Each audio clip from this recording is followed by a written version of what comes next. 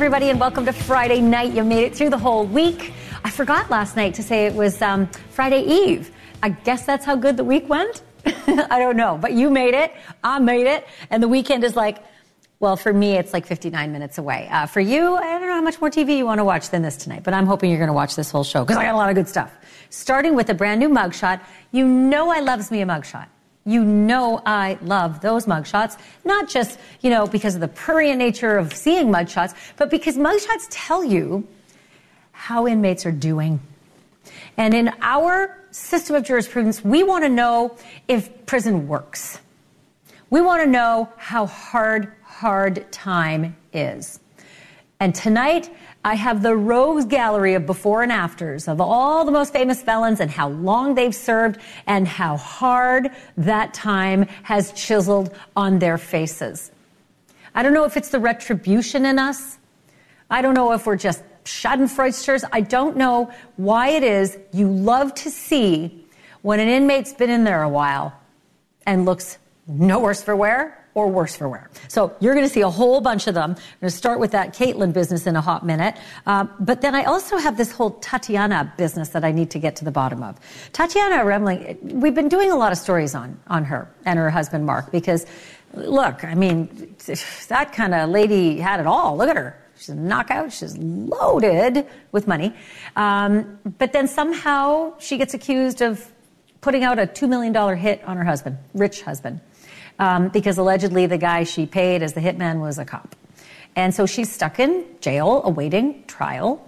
And now all the knives are coming out. Like all her former friends and business partners and people who worked in her house, etc., have lots to say about that lady. And I'll tell you something. I could sum it up in one word. Succubus. I actually have a really tough time saying that word because it just sounds gross.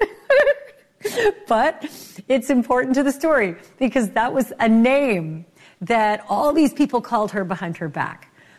Succubus and Ursula. And it's not the nice Ursula because, my late mother-in-law's name is Ursula. But this is not the nice Ursula. It's like the Little Mermaid Ursula. So we're going to find out from exclusive interview with a former colleague of hers who's going to open up the sheets, curtains, however you want to put it, on Tatiana Remling. Who she really was, what she was really like, and whether she should be exactly where she is, and that is cool in the high heels in jail.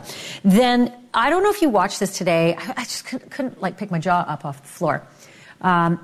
Ethan Crumbley, 2 years ago, was 15 years old. Bad kid. Horrible kid. Monster. Worst of the worst. We could say that. We can say all those things. Because he took a weapon to school and decided to shoot a bunch of kids. And he killed 4, and he shot 7 others who did not die, but literally have never got the same chance at having the life they used to have. He wrote all about it, saying, I'm doing it, and I hope it's bad, and I hope I leave a mark. And today he found out how bad he really is. He spoke in court. He said his piece. It was jaw-dropping. And then the judge said his piece. That was jaw-dropping. The tone that he took with this kid and the sentence that he leveled against this kid. He was 15 then. He's 17 now. He has been sentenced as an adult, and he's been told life, no possibility of parole. I do have a question for you. Please don't throw things at the television. Should we be treating kids like adults when it comes to life, no parole? Because, if I went away, it'd be 40 years, right, before I die. It's going to be over 70 years. So there's some discussion to be had there. And then wait until you hear why he's not allowed to see his parents. They're not allowed to see him, and they have not been allowed to see him for 2 years. So let's start here. May I introduce you to inmate number 024-75058. The escaped artist formerly known as Caitlin Armstrong. Caitlin has a temporary new jail home tonight. It is the Plain State Jail in Dayton, Texas. That's where she's been undergoing some processing until she's moved to the state pen where she's due to serve out her 90 years for murdering Mo Wilson. Mo was the professional cyclist and Caitlin's love rival, you might remember. If Caitlin serves the whole sentence, she's going to be released on July 3rd, 2112. I had to practice saying 2112. She'll be 125 years old. And really, who knows, what's going to happen with modern science between now and then? Life expectancy could rocket. Caitlin does, however, get her first shot at parole in 30 years. But as they always say, even that first shot is a hell of a long shot. And then there's that appeal that she recently filed, also hell of a long shot. We have watched Caitlin's physical appearance wither ever since the murder, the escape, the trial, the conviction. Being locked up has a way of changing a man and a woman. And in Caitlin's brand new mugshot, you can see the toll that punishment has been taking on her. I mean, this is truly the epitome of how it started versus how it's going. We often see the process of punishment right up until that very moment the gavel comes down and the sentence is read. And then, like crickets. But it is something quite else to witness the actual effects of punishment. What each and every year behind bars truly does to a man or a woman. And let's be honest, sometimes it really feels good when they look bad. Take the wild-eyed cult leader and mass murderer Charles Manson. Even 9 life terms could not wipe the narcissism off his face, but it did chisel away at his physical person.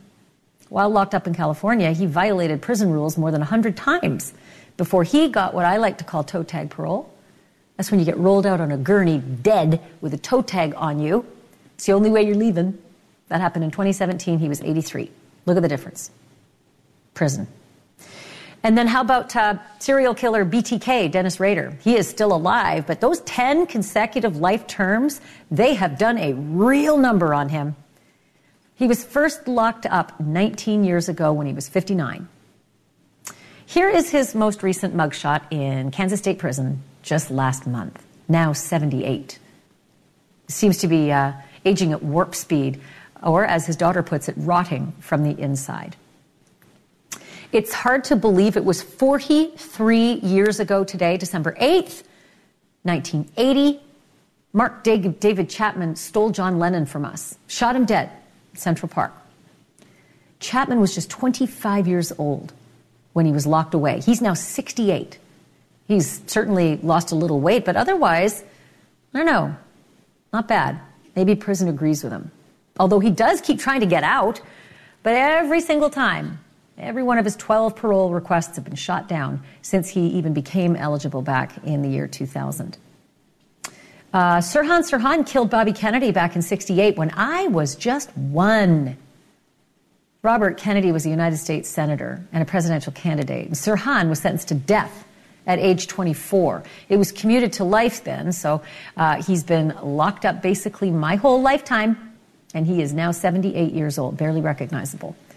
He's at the Donovan State Prison in California, and all 17 times that he's come up for parole, including earlier this year, the answer was no, denied. If there's anyone who's really shown us what punishment can look like, almost feel like, it is that lady right there, Lori Vallow. She is 50 years old now. She had that milestone birthday behind bars. And despite being a former beauty queen and a former hairstylist, she cannot hide the toll that prison has taken in the nearly 5 years since she killed her kids and her husband's late wife. Life in a cell block has absconded with whatever life Lori Vallow used to have. The Menendez brothers were young and preppy when they each started serving their 2 consecutive life sentences 33 years ago. They long claimed their innocence, and prison has clearly taken a toll. They killed their parents saying that they were abused by their father and that mom let it happen. They're both at the Richard J. Donovan Correctional Facility in San Diego, and they're working towards getting their convictions tossed out in light of new evidence, they say. Watch this space on that one. Natalie Holloway's killer, Joran van der Sloot, is a shadow of his former self. In fact, he looks like the worst we've ever seen him. He is swollen, he's heavier, his skin is now ruddy. He finally confessed to killing Natalie in a deal where he pleaded guilty to extorting Natalie's mom. He's serving out his time in a very rough prison in Peru because he is also guilty of murdering a young woman in that country. Prison life has definitely been unkind to Jared Fogle. He is the former Subway pitchman who lost 245 pounds by eating Subway sandwiches. But his 2015 diet changed even more drastically.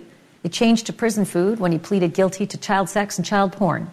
He's now 46 years old, and he's currently serving a 15-year prison sentence in Colorado. He's due to get out in 5 years on March 24th, 2029, when he's 51 years old. But sometimes hard time isn't quite as obvious as it should be. Take Susan Smith. She rolled both of her baby boys into a lake. She strapped them into their car seats, drowning them like that. She said that a black man carjacked her, but really she was the murderer, and all of that happened back in 1994.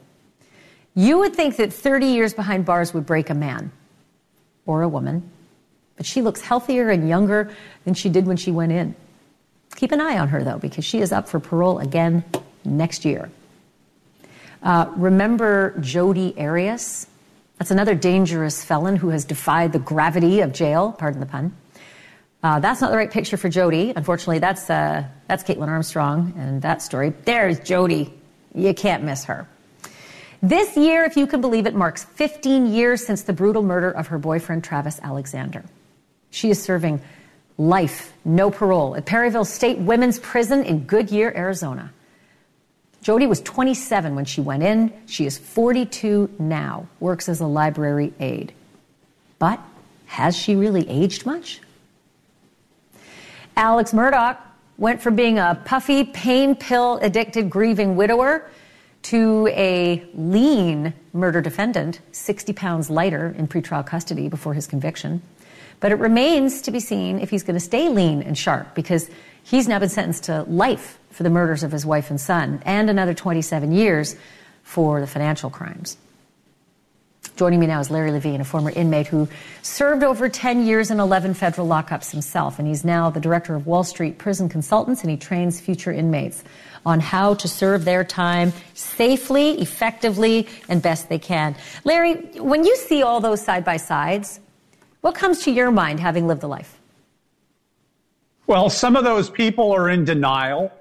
It looks like they're having a good time in there, and others are hard timing it, where it's like Jodi Arias. You could tell she's all tore up. Charles Manson, he's all tore up. Remember that these people know that they're not getting out, ever.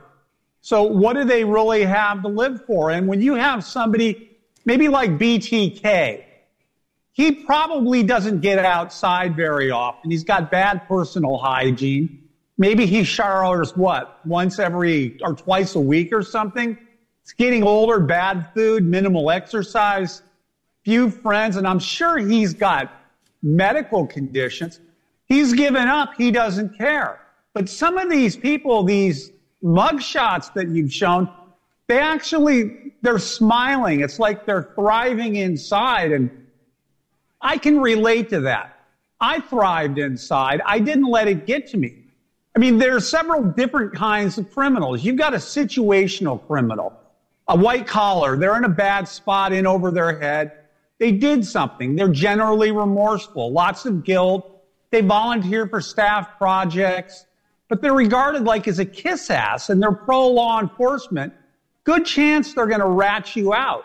And they're looking for acceptance. These people are like medium hard timing. Then you've got the adventurer. They enjoy the rush. Doesn't need to do the crime. Likes to beat the system. Acceptance of the prison. Accepts guilt easily. Extremely confident. They roll with the program. Like, okay, look at this. This guy's got a smirk on his face. He's rolling with the program. He can really give it, about most things. He finds this guy finds prison relaxing. And then you've got the greed-driven criminal. No remorse for their victims. Generally, they're in denial of their guilt. Everything is unfair, and they constantly complain about everything. They file useless motions to get out early, and they network with other criminals on new schemes. These people are hard timing it, and they're very, very insecure. Like, actually, look at the Mendez brothers. I mean, they don't have a prayer getting out. They can file motion after motion. They're greedy. It fits the pattern. Why did they do it? They claim their parents were abusing them. Maybe they did. They wanted their parents' money.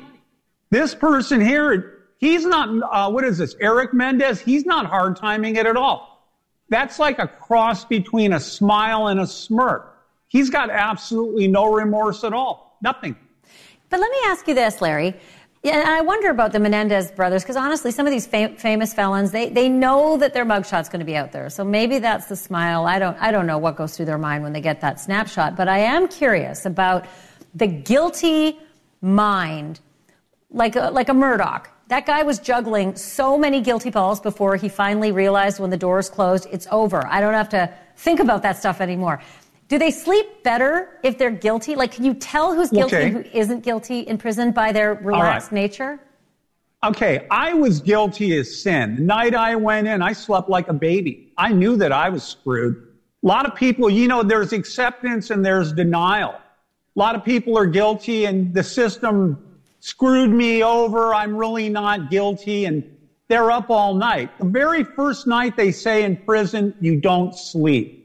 You hear and you listen to every little noise and your whole life like rolls in front of you. What actually got you there?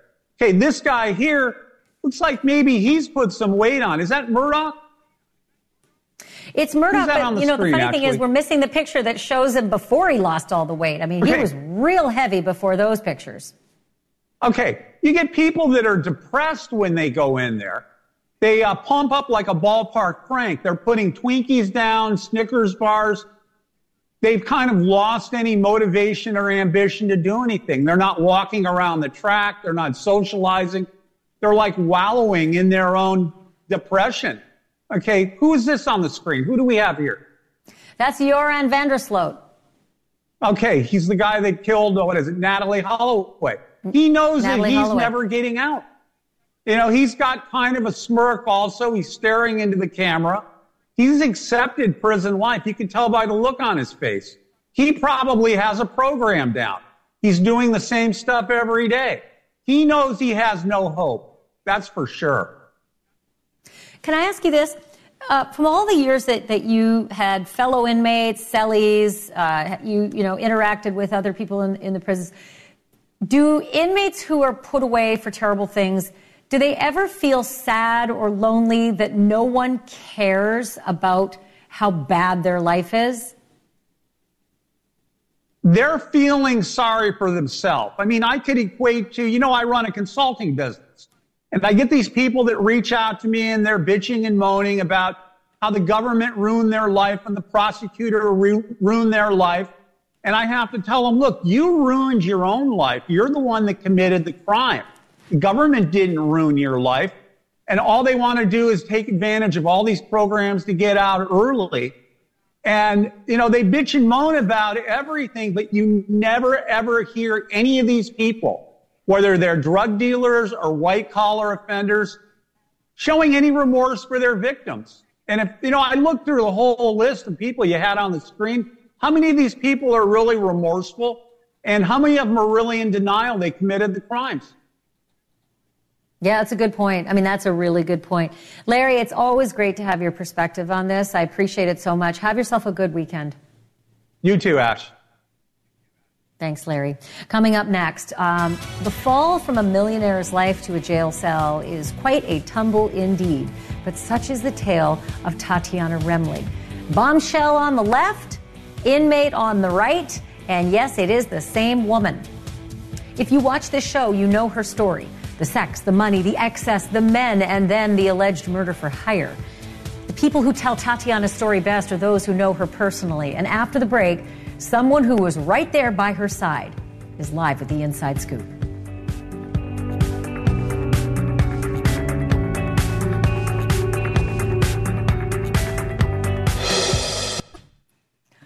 I have to say this again, and I don't want to, but I have to because it's the journalism. If you've ever been called a succubus, you probably did not like it. And then after you Googled it, you probably really didn't like it. Don't go doing it now. Just wait till the commercial. But it is not flattering. Neither is being compared to the evil witch Ursula from The Little Mermaid. But that lady who's the flashy and glamorous Tatiana Remley, she was called both of those names and worse by the people who knew her and who tried to do business with her. And all of that name-calling meanness happened before she was arrested last summer for allegedly hiring a hitman to knock off her very, very rich husband, Mark. Look, the name-calling, the succubus business, all that, it's really the least of her worries. Because the guy that she allegedly offered $2 million to kill Mark, that guy was a cop. And Tatiana's now facing solicitation of murder. So she's cooling the high heels in jail. We've talked a lot on this program about Tatiana and Mark's, I don't know if unique is the right word, but totally weird 12-year marriage, the kinky sex clubs, the prostitutes, the failed equestrian show, the softcore porn TV series, and the fake stage names and all of that business. But tonight, a News Nation exclusive. I'm joined by an early business partner of the Remleys when the couple created the Cirque du Soleil-like show involving horses with Tatiana as the star. Alethea Crawford now joins me. She performs in Gladius, an equestrian show based in Las Vegas. Alethea, thanks for being here. Can I just get off the bat your reaction to hearing that Tatiana was arrested? I mean, you guys were business partners, failed business partners, and obviously things didn't go well. But being arrested for something like this is a pretty big deal. Yeah, it's a big deal. It was very shocking news, because it's murder. But it was not a surprising feeling. Like, none of us were very surprised to hear it, just because everything that always surrounded them was so tumultuous and crazy. Yeah. So that's the curiosity that I have, right? The tumultuous and the crazy and the kinky and all the rest of it. But if you ask Tatiana, she says things were abusive, that she feared for her life around Mark, that he was violent, he put a gun to her head, that he allowed friends to rape her. Did you see anything on that side of the ledger that would ring true? I definitely never saw anything like that. I would never... Obviously, I don't know the whole story. I don't know what happened behind closed doors. But everything that I ever saw of Mark was... He was the kind of person that would maybe be a little bit bullyish behind a computer screen, but he was never threatening to anybody like in person. And he always seemed very like meek and feeble and kind of nerdy and wanted to be kind of like the cool kid, but he wasn't, like that. There's also this odd sort of connection about your other business partner, Eric, and Tatiana sort of secretly trying to scheme a plot to sleep with him and maybe include that whole bit of business on that Naked Sanctum show, which was the very kinky softcore porn show that was on, it was a cable series. Yeah.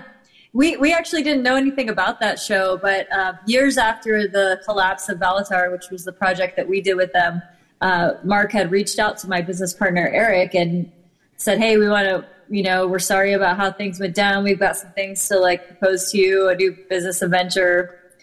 And, we kind of responded and said, we're not going to meet up with you unless there's a lawyer in the room or our new business partner, a third party. And then we found out later that was more of a proposition for that. I'll tell you what, Alethea Crawford, I'm just glad you're here to sort of shed some color on this, because sometimes this stuff doesn't sound real. It's so crazy. But I'm going to call you again because we're not even at trial yet. So I hope to be able to speak with you again when we have a few more facts. Thanks for doing this. Yeah, thank you. Alethea Crawford, good to see you. Still to come and straight ahead. He was just 15 when he shot up his school, killing 4 kids, injuring 7 others. And the judge today was on fire when he sentenced that boy to life, no parole ever. Judge was seething in anger. But should we be sentencing kids to adult terms like that? Because on average, adults might live, 30 to 50 years of a life sentence, no parole.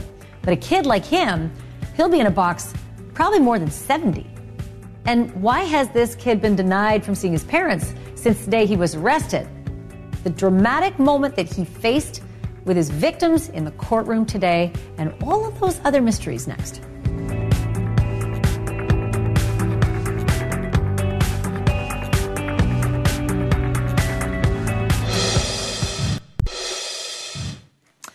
You rarely hear someone sentenced to over 70 years in prison. Even life without parole is typically shorter than that, right? I'm not going to live 70 years if I go into the clink. But when you're 17 years old and you hear the words life, no parole, it means you're going to live in that box for the next 70 years, give or take. And that's what happened to Ethan Crumbley today. He was 15 when he shot up his school in Michigan 2 years ago, killing 4 innocent kids, injuring 7 other innocent kids. They have their own life sentences. Today he got life, no parole. 17. He pleaded guilty last year to 1 count of terrorism causing death, 4 counts of first-degree murder, and 19 other related charges. During the victim impact statements, there was a request that the media not show his face in court. And normally I honor those types of requests because I don't want to glorify mass shooters. Today, however, is different because this is not a typical sentencing, nor is this a typical defendant. He doesn't look like the rest of us. He doesn't look like most other mass murderers because he is still a kid. And if you're going to put a kid away for the next 70 years, give or take, it is important that we see this process with our own eyes. Take a look. I'd like to thank you for letting me speak, Your Honor. You're all here because of me today, what I did. My actions were because of what I chose to do. I could not stop myself, but I am the one who led to why we are here today. I do not diminish any ability to anyone who could have stopped me, of anyone of a school or parents. They did not know, and I did not tell them what I planned to do, so they are not at fault of what I've done. I am a really bad person. I have done terrible things that no one should ever do. I have lied and been not trustworthy. I've hurt many people, and that's what I've done, and I'm not denying it, but that's not who I plan on to be. Whatever sentence it is, I do plan to be better than I am. I don't know if you'll believe that, but records of 15, 20, 25 years can show that it will change. Because it may not show it now with only 2 years of records, but I am trying. And all I want is for the people I hurt to just have a final sense of culpability that justice has somewhat been served in any capacity that they can recognize it with. Any sentence that they ask for, I ask that you do impose it on me because I want them to be happy and I want them to feel secure and safe, and I do not want them to worry another day because I really am sorry for what I've done, for what I've taken to them. I cannot give it back, but I can try my best in the future to help other people, and that is what I will do. So, thank you, Mother.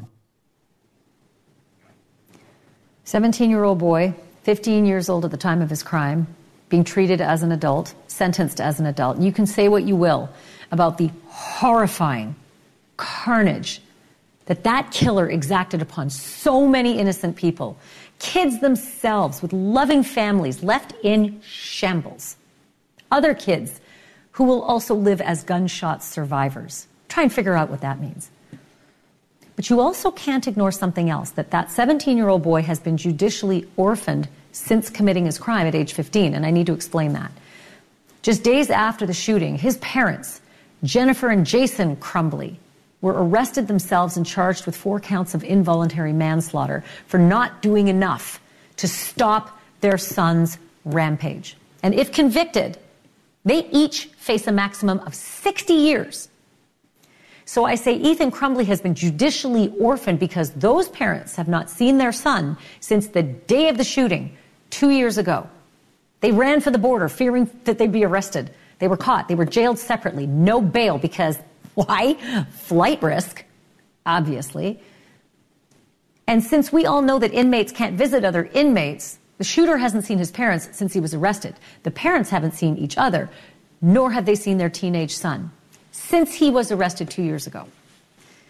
In October, Crumbley's parents asked if they could attend today's sentencing, and they were denied. But there is a chance they're never going to see him again. It may or may not sit well with you that children can be sent away forever without having first or ever seen their parents. despite how horrible they are. And Ethan Crumbley was despicable. But this case is unique, and I want to bring in Stacey Honowitz. She's an assistant state attorney for the Sex Crimes and Child Abuse Unit in Florida. Just first, Stacey, your reaction to life, no parole for a 17-year-old who was 15 at the time he committed the crime. Well, I can't say that I'm shocked or surprised about that sentence at all, and I think the general public would say to you, that is the only sentence. I mean, we're down here, we had the Parkland shooter, he was up for life or death, he got life.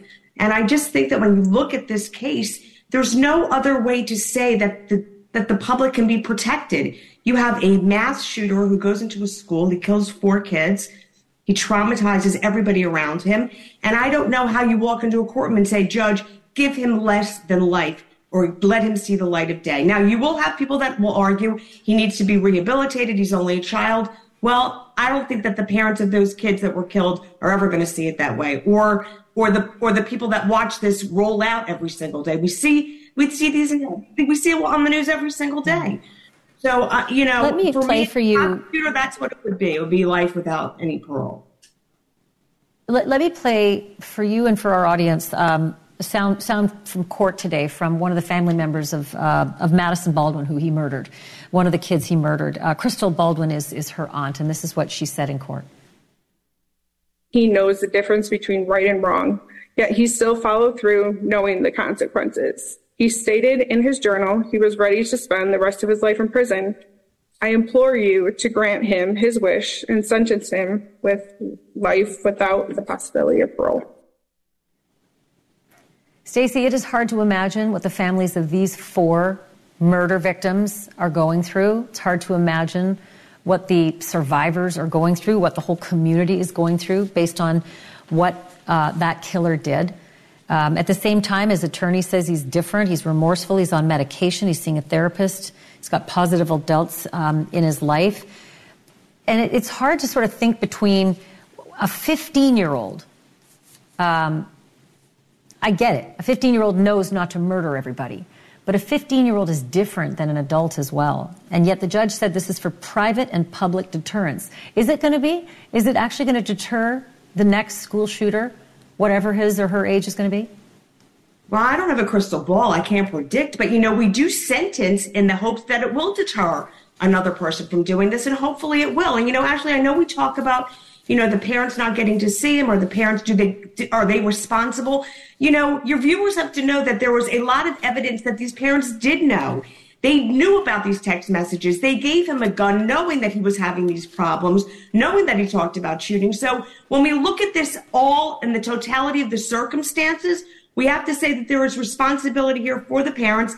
And you're right. At 17 now, he has taken responsibility. He stood before the court. He said, give me whatever you feel the victims need. And many times we hear defendants get up and they ask for mercy. They say to the judge, I know I did these things, but I'm asking you to please give me a lenient sentence. You didn't hear it here. So he has taken responsibility, but that doesn't take away from what the underlying charges are and what he did. I feel a lot less for the parents, I'll tell you what, than I do for the kid. And I feel very little for the kid, but I can't help using the word kid. Stacey Honowitz, good to see you. Thank you for this. Thanks, Ashley. Coming up, when Dorothy Spinella left work 4 years ago, she was viciously attacked by her ex-boyfriend. Dorothy was doused in gas, set alight, and nearly burned to death. It took a while, but that ex-boyfriend just faced a judge and heard what's about to happen to him now. Dorothy Spinella is next with her reaction after the break.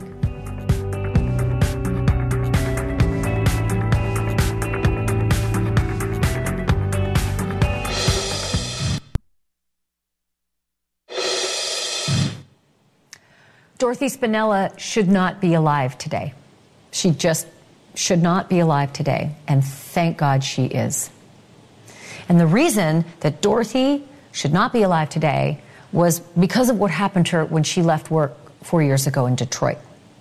She left her shift at the restaurant, and suddenly a man out of nowhere doused her with gasoline and set her ablaze. This is Dorothy before that happened. And you should know that it is a miracle she survived the inferno, but it was not without a miraculous team of specialists who helped her to recover.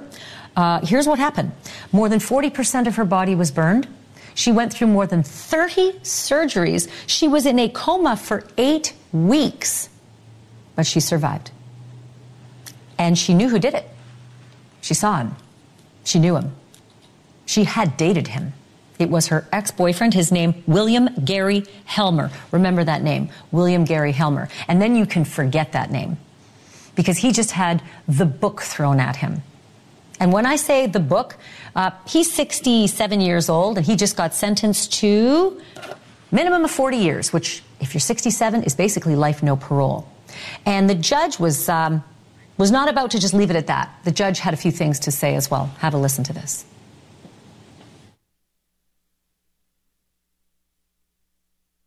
After sitting through the trial, viewing the photographs, observing the psychological effect that you've had on the victim, I've come to one conclusion. You are a cold-blooded human being, and there is no justification for your actions. Cold-hearted human being indeed, and he will be probably kind of cold in the cell he's about to live the rest of his life out. I doubt by 100 he'll get out for his first parole opportunity. I am so pleased to be joined by Dorothy Spinella and her son Brian, who's been her caregiver all the way through this. Welcome to both of you, and thank you for being on the program. Dorothy, if I can just start with you, how are you doing? How are you, and what stage of your recovery are you in? I'm doing very well. My disposition is wonderful. I feel ever since he's been sentenced that I've been reborn again. So I'm celebrating that. Put that in the past and go forward. Well, I'm celebrating that you are able to. A long way. Absolutely. Can you tell me the reaction? I mean, even the judge in the sentencing had a reaction. Judges don't often make comments like that, but when they do, it makes news. What was your reaction when you heard 40 years before he ever gets a shot at parole? Oh, the prosecutor called me. I didn't go for the sentencing. I didn't feel the need to. But when the prosecutor told me 40 to 80 years, I had a tear coming out of my eye, like of happiness and relief. Oh, yes. I was so pleased with that. You know, domestic violence knows no bounds. We've covered horrendous stories. I think yours would be right up there in the very top.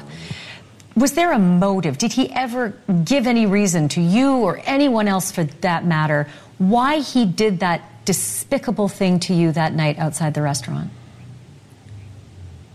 No. The only thing I can add to that is when I left him, he kept trying to call me. I wasn't answering.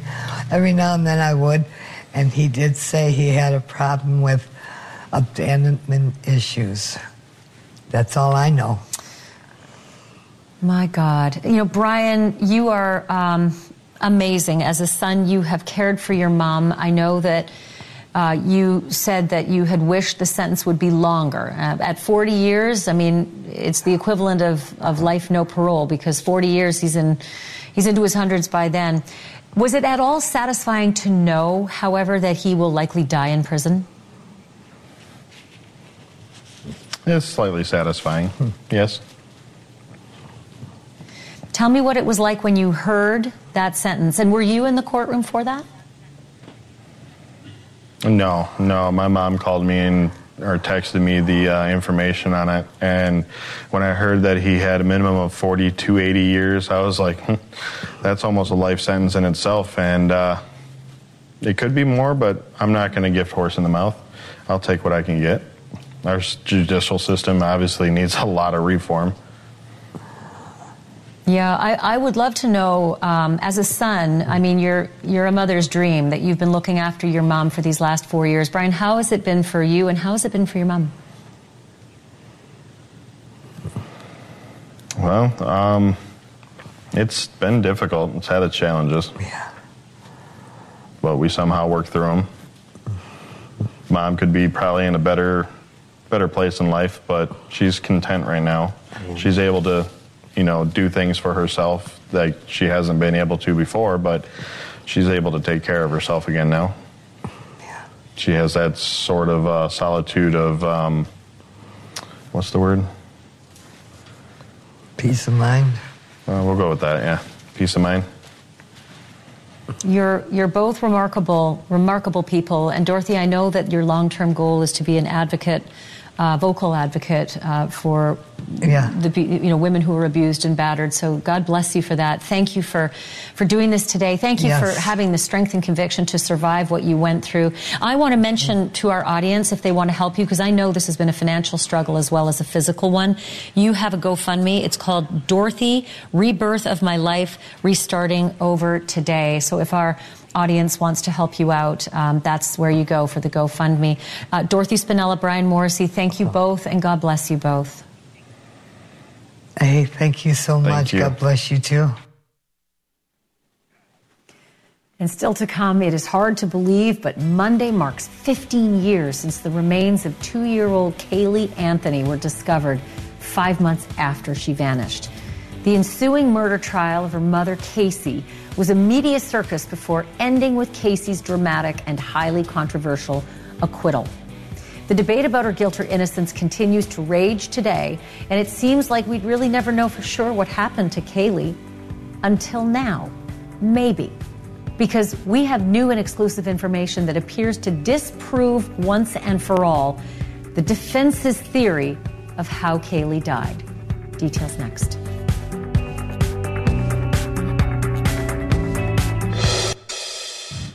I can't believe it. Because this coming Monday marks 15 years since Kaylee Anthony's remains were found in a swamp in Florida. And I have been on this story since day one, every day in that courtroom. And with that anniversary, we've got some bombshell information that seems to disprove what I heard the defense and their theory of how they opened the case, of how 2-year-old Kaylee died. After Kaylee went missing, but before her mother Casey was tried, Casey was released from jail for 8 days and spent that time holed up in her family's house with her. For the ones who work hard to ensure their crew can always go the extra mile, and the ones who get in early so everyone can go home on time, there's Grainger, offering professional-grade supplies backed by product experts so you can quickly and easily find what you need. Plus, you can count on access to a committed team ready to go the extra mile for you. Call, click Grainger.com, or just stop by. Grainger, for the ones who get it done.